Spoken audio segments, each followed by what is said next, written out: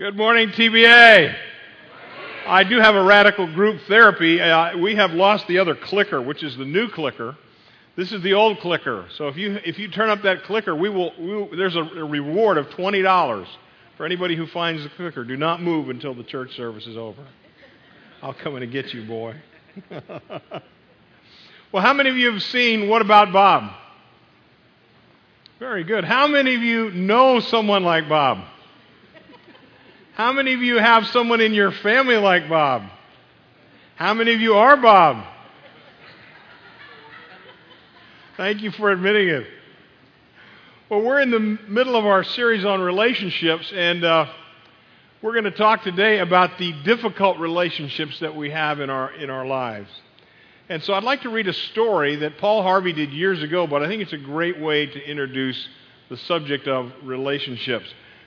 John and Isabel led a very quiet life. One day, John turned to Isabel and said, "Guess who's coming to dinner?"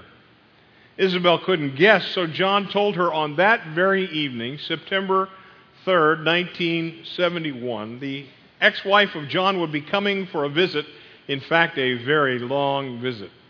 She would be staying permanently. Ladies, put yourself in Isabel's place for a minute. John wasn't the easiest person to live with anyway, and now suddenly out of the blue he wants you to share his home with someone to whom he was married for years. You have your reaction, but remarkably, Isabel listened and patiently allowed John to explain the circumstance. Evidently, his former wife had been traveling for almost 20 years. For some time, she had disappeared in South America and then resurfaced in Bonn, Germany. From there, she ended up in Rome and then Milan, Italy. And now, at last, she was returning to her former husband. And what had happened in the intervening years did not matter. Her place was with him. Isabel listened calmly. After all, John was 75 years of age, and if seeing his ex-wife would somehow fulfill him, she reasoned, why should she deny him this opportunity? So Isabel welcomed John's former wife. If you can imagine doing that. The first evening at a candlelight table, they were seated, John and Isabel and John's ex-wife, who said nothing the entire meal. John did a lot of reminiscing about the past, but his ex-wife failed to even smile. How do you explain Isabel's apparent sympathy for the other woman? For not only did she tolerate her presence, but she cared for the woman, fussed over her, even fixed her hair.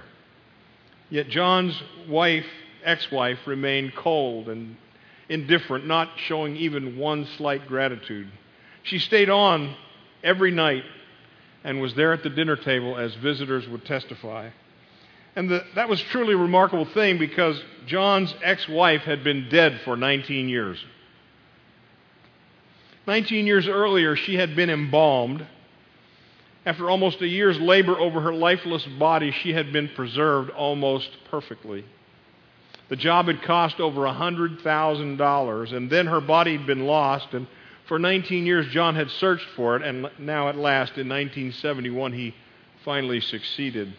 She was, in his point of view, as lovely as ever, and that is why in a lavish villa in an exclusive suburb of Madrid, Spain, a cadaver came to dinner, the object of an exiled dictator's persistent affection.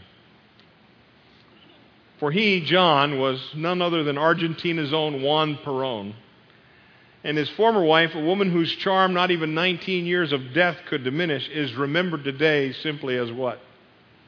Evita. Remember the movie? They just made a movie about her a couple of years ago. Well, that's pretty sick. And when you hear Paul Harvey tell that story as he did back in the day, it should send shivers down your spine. But as I thought about today's message with difficult relationships as it pertains to forgiveness, I thought it's not any sicker than what happens all across this country, all across our town, in the homes of believers who drag corpses to the dinner table. We all bring baggage into our marriage, and we bring sometimes the baggage of an unforgiven situation. corpses of unresolved conflicts, corpses of unfinished past, corpses of unforgiven relationships. And in your life, I'm sure there has been someone that has left you in an unresolved place. A parent that did not parent you well. A teacher that was disappointment. A coach that promised one thing and delivered another. A child who's been a great, difficult person to deal with. And we drag these things along and we prop them up with us wherever we go, and the people in our lives suffer for that. And so today, as we deal with those difficult relationships, I want to talk to you about the idea of forgiveness. The idea of forgiveness as it appears in Matthew chapter 18. This is the context. Peter came to Jesus and said, "Lord, how often shall my brother sin against me and I forgive him? Up to 7 times?" Now, Matthew is the gospel of the king. If you're studying the life of Christ with us, you know that Matthew is showing that Jesus is the king of the Jewish people. And in chapter 16, there's a great event in the life of Peter. Peter is asked, along with the other disciples, by Jesus, "Who do people say that I am?" And well, some say you're Elijah, some say you're a prophet, some say you're this, some say you're that. Jeremiah is in the list. And Jesus says, "But you, who do you say that I am?" And Peter steps it up. And he says, "You are the Christ, the Son of the living God." Woohoo! And with that, Peter passes the test. He gets an A in discipleship. And Jesus there says, "Blessed are you, Simon Peter. Flesh and blood did not deliver this to you, but your Father who is in heaven." And Peter just doing so well. Chapter 16, unfortunately, devolves into chapter 17, where a week after the testimony of Peter, Jesus takes Peter and James and John to the mountain of transfiguration. And he literally shows them his glory as the king, as God in the flesh. And Peter starts to talk, and "Lord, we're going to do this." And God says, "Peter, shut up." That's a paraphrase. And Peter's there in the presence of Jesus in a glorified state. And as they're heading down the mountain, Jesus says, "Now here's the deal, guys. I'm going to Jerusalem, and they're going to arrest me and persecute me and crucify me and kill me." And Peter steps in and says, "Oh no, time out, Lord. You're not going anywhere. We'll never let you die." And Jesus, lovingly but firmly, says, "Peter, get thee behind me, Satan." I was doing so well in chapter 16. Now chapter 17, I'm in the valley of the shadow. And then we get to chapter 18, and I know Peter, all he wants to do is please. He's the foot and mouth disciple that I identify with. And he says, "Lord, we're talking about forgiveness anyway. How often should I forgive? 7 times? Now again, in Peter's day, the Pharisees taught that you had to forgive 3 times. And so Peter says, 3 times 3. I'm twice as good as the Pharisees, and I'll add 1 for good measure. Plus 7's the perfect number in the ancient world. How about 7 times? And Jesus just cuts his knees out from under him. He says, "I do not say to you up to 7 times, but what? 70 times 7. Math majors, how many times? What's 70 times 7? How are you ever going to the next grade, young man? Whose child is this? 490 times. Now, what is the deal about that number? Thank you, Bryce. I think this. I think if someone has offended you and you've forgiven them 490 times, that the 491st time is not going to be that difficult.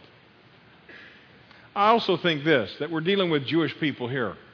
And the Jewish nation had offended God 490 years in a row by not keeping their sabbatical year. The Sabbath year was a time for rest. And they owed God 490 years, and God in His love was willing to forget and release and cancel the debt by forgiving them. And I think God is saying, hey, He is not asking anybody to do that which He has not already done. And so Jesus, in order to unpack this principle of forgiveness, tells a parable. But the principle of the parable is simply this. If you're counting, you are not forgiving. If someone has offended you and offended you and offended you, and you start keeping count, you're not forgiving. And so Jesus wants us to get that at least from the parable. So the question that Peter asks is a good one. How often do we have to forgive as followers of Christ? And Jesus, the gifted, amazing teacher that He is, tells this in one parable with 3 scenes. Scene one is the parable of the scene of the indebted slave and the merciful king. Matthew 18:23, "For this reason the kingdom of heaven may be compared to a certain king who wished to settle accounts with his slaves. And when he had begun to settle them, there was brought to him one who owed him how much? 10,000 talents. How much is that? A lot. Say a lot. It's more than $1 billion. Okay. At the time of Jesus, the entire budget for Herod's Israel was 900 talents. So we're talking about 11 times the national budget for the land of Israel. Our national budget is $3.5 trillion. And of course, we'll overspend that this year because we're $17 trillion in debt. We need Dave Ramsey in Washington. But imagine if you owed somebody $35 to $40 trillion. What's the point? It's not possible to pay off what you owe. And that's the point of the parable. But since he did not, verse 25, have the means to repay, his Lord commanded him to be sold along with his wife and children. The slave, therefore, falling down, prostrated himself before the Lord and said, "Have patience with me, and I'll repay you everything." Now, that's an optimistic slave. And the Lord of that slave felt compassion and released him and forgave the debt. There are some principles of forgiveness in this one verse. The word compassion, the word releasing, and forgiving the debt is essential to understanding what is the very nature of forgiveness. The first word is the word compassion. Say compassion. I've taught you this word in here before. The Greek word is the word splagizomai. Say splagizomai. Look at the person that's next to you and say, "I hope your splagizomai is fine today." It's your spleen. It's your viscera. It's the word that takes place when you go to Disney, if you can afford that anymore, and you have to budget 10,000 talents to do that. But you get on the Tower of Terror. You've been on the Tower of Terror, and they just kind of creep it along, and then all of a sudden, what happens? Whoom! And you have splagizomai. You better check your shorts. That's splagizomai. It's the word Jesus uses in 7 out of the 11 times this word is used in the New Testament. It's used of Jesus because he has a visceral reaction to the crowd. He loved them like sheep because they're without a shepherd, so he feels compassion for the multitude. And that is the goal and the basis for which forgiveness can be constructed. There must be a visceral response to the need. The second word is the word release. The word release is also a wonderful word. It means to let go, to forgive, to leave behind. It's used of the divorce passage in 1 Corinthians 7. You are no longer under obligation to an unbelieving spouse. Let them leave. And so you're willing to say, okay, I'm not forgetting. I'm forgiving by feeling compassion, and I'm letting you leave. And then lastly, forgiving the debt. I love this word. It's the word aphases. It's used in Egypt of the irrigation systems. They would take the Nile River and they would dam it up in a pool, and then when they needed to irrigate the fields, they'd pull the little dams away from the channels and the water would fall away from the pool. Wouldn't it be nice if when we had the angst of unforgiveness in our heart, we could simply flip a switch and release the barrier and the forgiveness could flow out of us and we would be, so good, wouldn't we? We wouldn't drag those cadavers around behind us, would we? And so the principle is this. Forgiveness is an act of the will rooted in what? Compassion, which releases and cancels any debt. Let's read that together. Forgiveness is an act of the what? Will, rooted in compassion, which releases and cancels any debt. And that's what the Lord in the parable does for the slave. The debt is canceled. There's a story of a British man who lived prior to World War II in the country of France. But he brought with him his favorite possession, a Rolls-Royce convertible coupe. And he loved to drive the Rolls-Royce convertible coupe through the countryside of France at high speeds. Sounds fun. One time, the coupe quit. And as he got underneath the car, he realized he had broken an axle. So being a man of means, he got the car to the shipyard in France, put it on a barge, headed back to England with a note saying, "I'm Lord so-and-so, Lord Chauncellroy, and here is my car. I'd like you to repair the axle and send it back to me."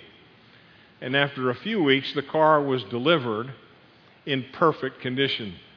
He drove it through the countryside of France at breakneck speeds, and after a few weeks, he realized he had not paid the bill. So he jotted a wire back to the company and in England, "Dear Rolls-Royce, I sent my car to you a few weeks back. It was a Rolls-Royce coupe with a broken axle. If you will advise what it costs to repair it, I will gladly remit the payment as soon as possible." And he got a wire back. "Dear Lord Chauncellroy, at Rolls-Royce, we have absolutely no record of any Rolls-Royce axle ever having broken." That's forgiveness.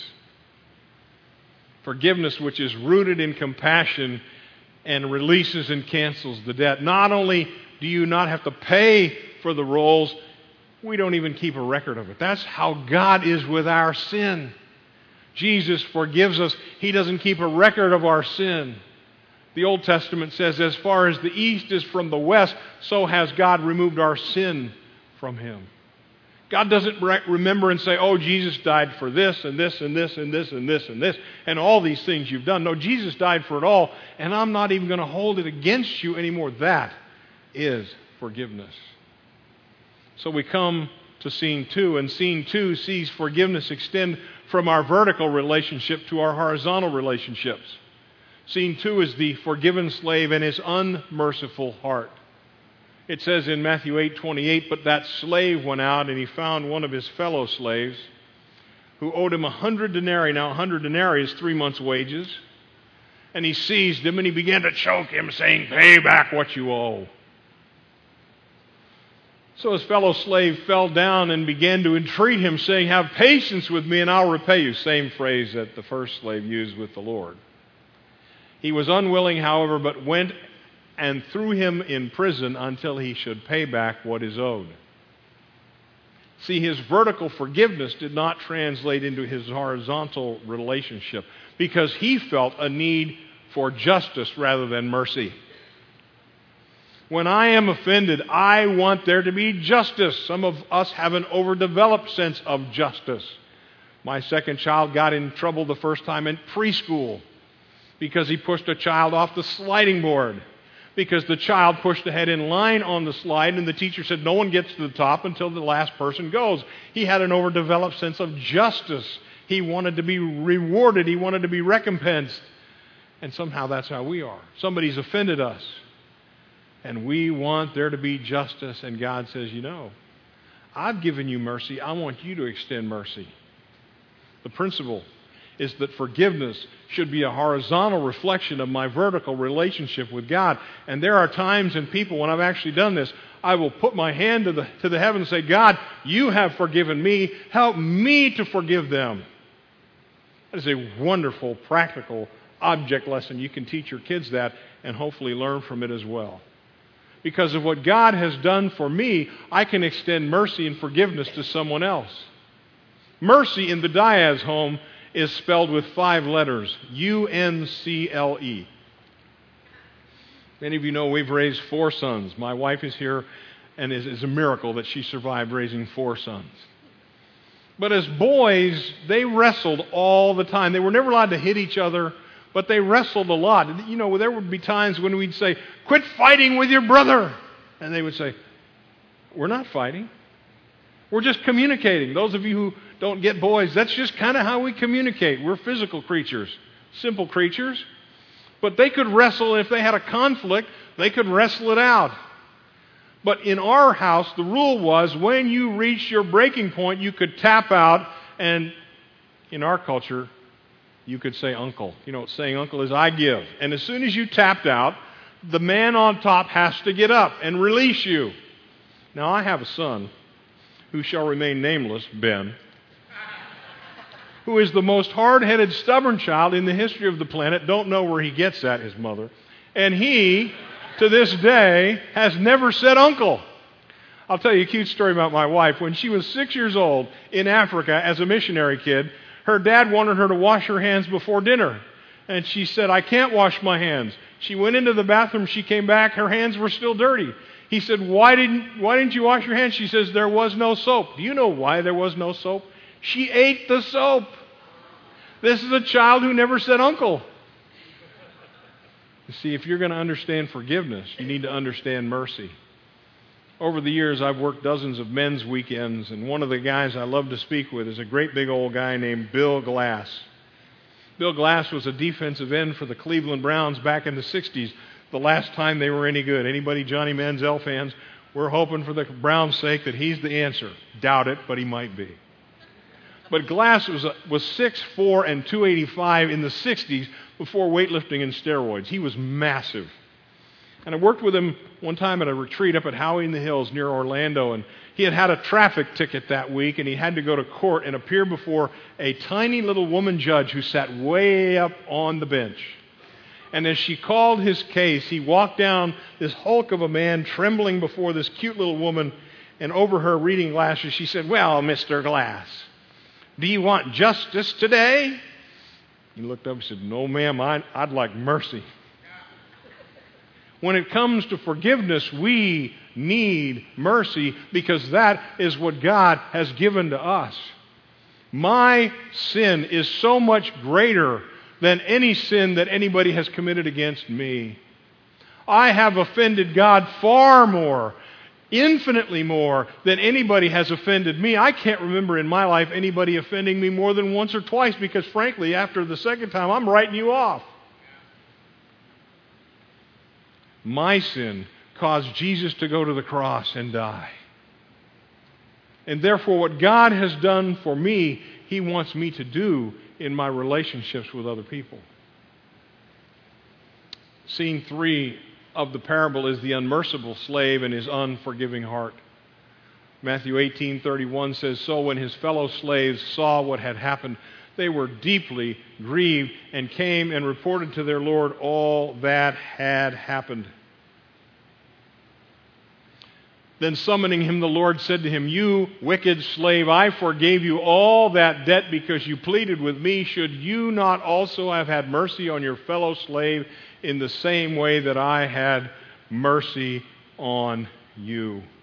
So, as his Lord moved to anger, handed him over to the torturers until he should repay all that was owed him, my heavenly Father will also do to the same to you if each of you does not forgive his brother from your heart. You see, the principle in scene 3 is that an unforgiving heart transforms the offended into the offender. I've had coaches that said, oh, you're going to play this position or that. And that didn't happen. And I hold that grudge, and I become the offender rather than the offended. I know of parental situations in my own life where my one parent or another did not do what I thought they should have done. And I hold on to that, and the offended becomes the offender. There are circumstances on our job where our boss or our employee makes a promise that doesn't come through true, and we hang on to that, and the offended becomes the offender. There's a spouse who promises to love you till death do you part, and that promise is not kept. And we drag that corpse of unforgiveness around because the offended has become the offender. Now, I don't know what it is with you, but I know that if you walk in this world for any amount of time, sooner or later someone will offend you. And it is said that forgiveness is the process by which we set the prisoner free, only to realize that the prisoner is us. Forgiveness is the process by which we set a prisoner free, only to realize that the prisoner is us. There's a story told of the great Harry Houdini. One of his famous escape attempts was to get out of a safe while handcuffed.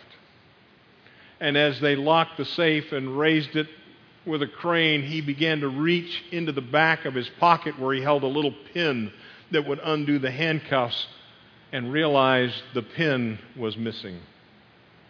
And he began to gooch and reach and grab, and everything he could do, minute by minute, went by until the better part of an hour had passed.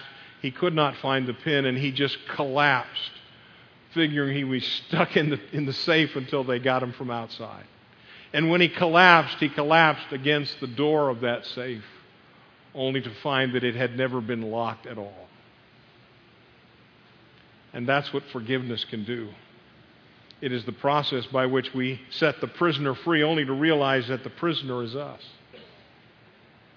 Psalm 66:18 says, if I regard wickedness in my heart, the Lord will not hear me. So we want to close with a couple of things. Number one, what is forgiveness? Forgiveness is not forgetting. You know, I've heard it said, well, you got to forgive and forget. You can't forget if you're deeply offended, if you're deeply grieved. I don't think God expects you to forget. And ladies, let me just say this as an aside. You have a harder time forgetting than we do. We men are simple creatures. I can't remember what I did 3 weeks ago. My wife, as wonderful as she is, she remembers everything I've ever done wrong to her going back to our second date. And so don't do that to us. Don't start the litany of you've done this wrong and this wrong and this wrong. If you're having a fight, let's fight about right now, please. Let's not fight about what I did 2 years ago. Now, men, we have to understand that, and understand that when we hurt our spouses or the women in our lives, we hurt them more deeply than we hurt. We get over it for the most part more quickly because we're not emotional creatures like they are. They have experience tied to an emotion, and that's why it's burned into their being. We just go, oh, whatever. It's okay. But you don't know he did this to you. Whatever, it's okay. See, we're different in that way. But we don't forget, and my wife doesn't forget. But she does forgive. Forgiveness happens when we stop attaching consequences to the actions which have hurt us. There are times when I have to move on in life and say, you know what? I can't get over that. I'm offended. I forgive that person, and I'm just going to move on. And I'm not going to give that person an opportunity to hurt me again. It's okay to do that. Hopefully not with a Christian brother or sister, but even then. You know, Barnabas and Paul split up. They didn't want to hurt each other anymore. It's okay to move on. But it isn't okay to keep the consequences and hold them over someone's head. One of my favorite times of dealing with Gwen is when we have a fight and I come to the point of saying I was wrong, because I'm always wrong. I was right once. I think it was 1984. And I'll go to her and say, honey, I was wrong. Would you please forgive me? And over the years, once in a while, she'll say to me, not yet.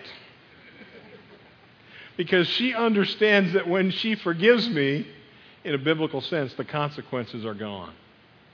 It's so great to be married to a person who gets forgiveness. See, we do premarital counseling from time to time, and we ask these young kids, why are you getting married? Oh, because we're in love. Sorry, that ain't good enough. Love is not going to keep it together. I don't care what the song says. Forgiveness is the key to any relationship lasting. Because sooner or later you fall out of love, and sooner or later one or both of you will do something stupid. And if you don't understand how to forgive, the love isn't going to get you through it.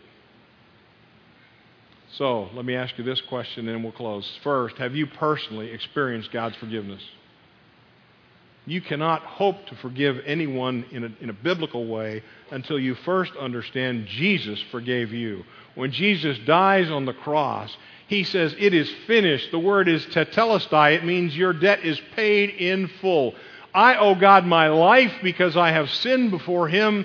And God says, I'm going to take your debt and I'm going to give it to Jesus. And He dies for you. He pays your debt in full. Have you experienced that? If not, that's why we exist here at TBA, to help people understand how to connect with God and understand His forgiveness. If you don't have God's forgiveness, you'll never make it relationally. And then second, Is there somebody in your life that you need to forgive so you can move forward? Is there that parent or that student or that teacher or that coach or that boss or that friend who isn't anymore, who's just cut you to the quick, that maybe you need to go to them and say, you know what, we need to get this right. There's an offense between you and me. And the Scripture says whether you're the offender or the offended, you need to go to them and try to make it right. Is there somebody even today you need to call and say, you know what, I was wrong. Will you forgive me? And that releases it. And then it's up to them. If someone comes to you and says, I was wrong, would you forgive me? Then I need to forgive them. Or the offended becomes the offender. So as the band comes and we close our time, I'd like to ask you to pray with me. Do you understand the principles of forgiveness? Forgiveness is an act of the will rooted in compassion which releases and cancels any debt. Do you understand another principle of forgiveness is that my forgiveness vertically ought to impact my forgiveness in my relational situations horizontally? And then do you understand that an unforgiving heart turns the offended into the offender? Father, thank you that we come before you as a people that you have cared enough to forgive. And I pray you would help us forgive each other within the body here at TBA, and that you would cause us to be known as forgiving people outside the walls of this building, in our families and on our jobs and in our neighborhoods, so that we can share the gospel of Jesus with those who need to hear about forgiveness. Father, we don't need justice. We all need forgiveness. And so we thank you for your forgiveness in Jesus. Amen.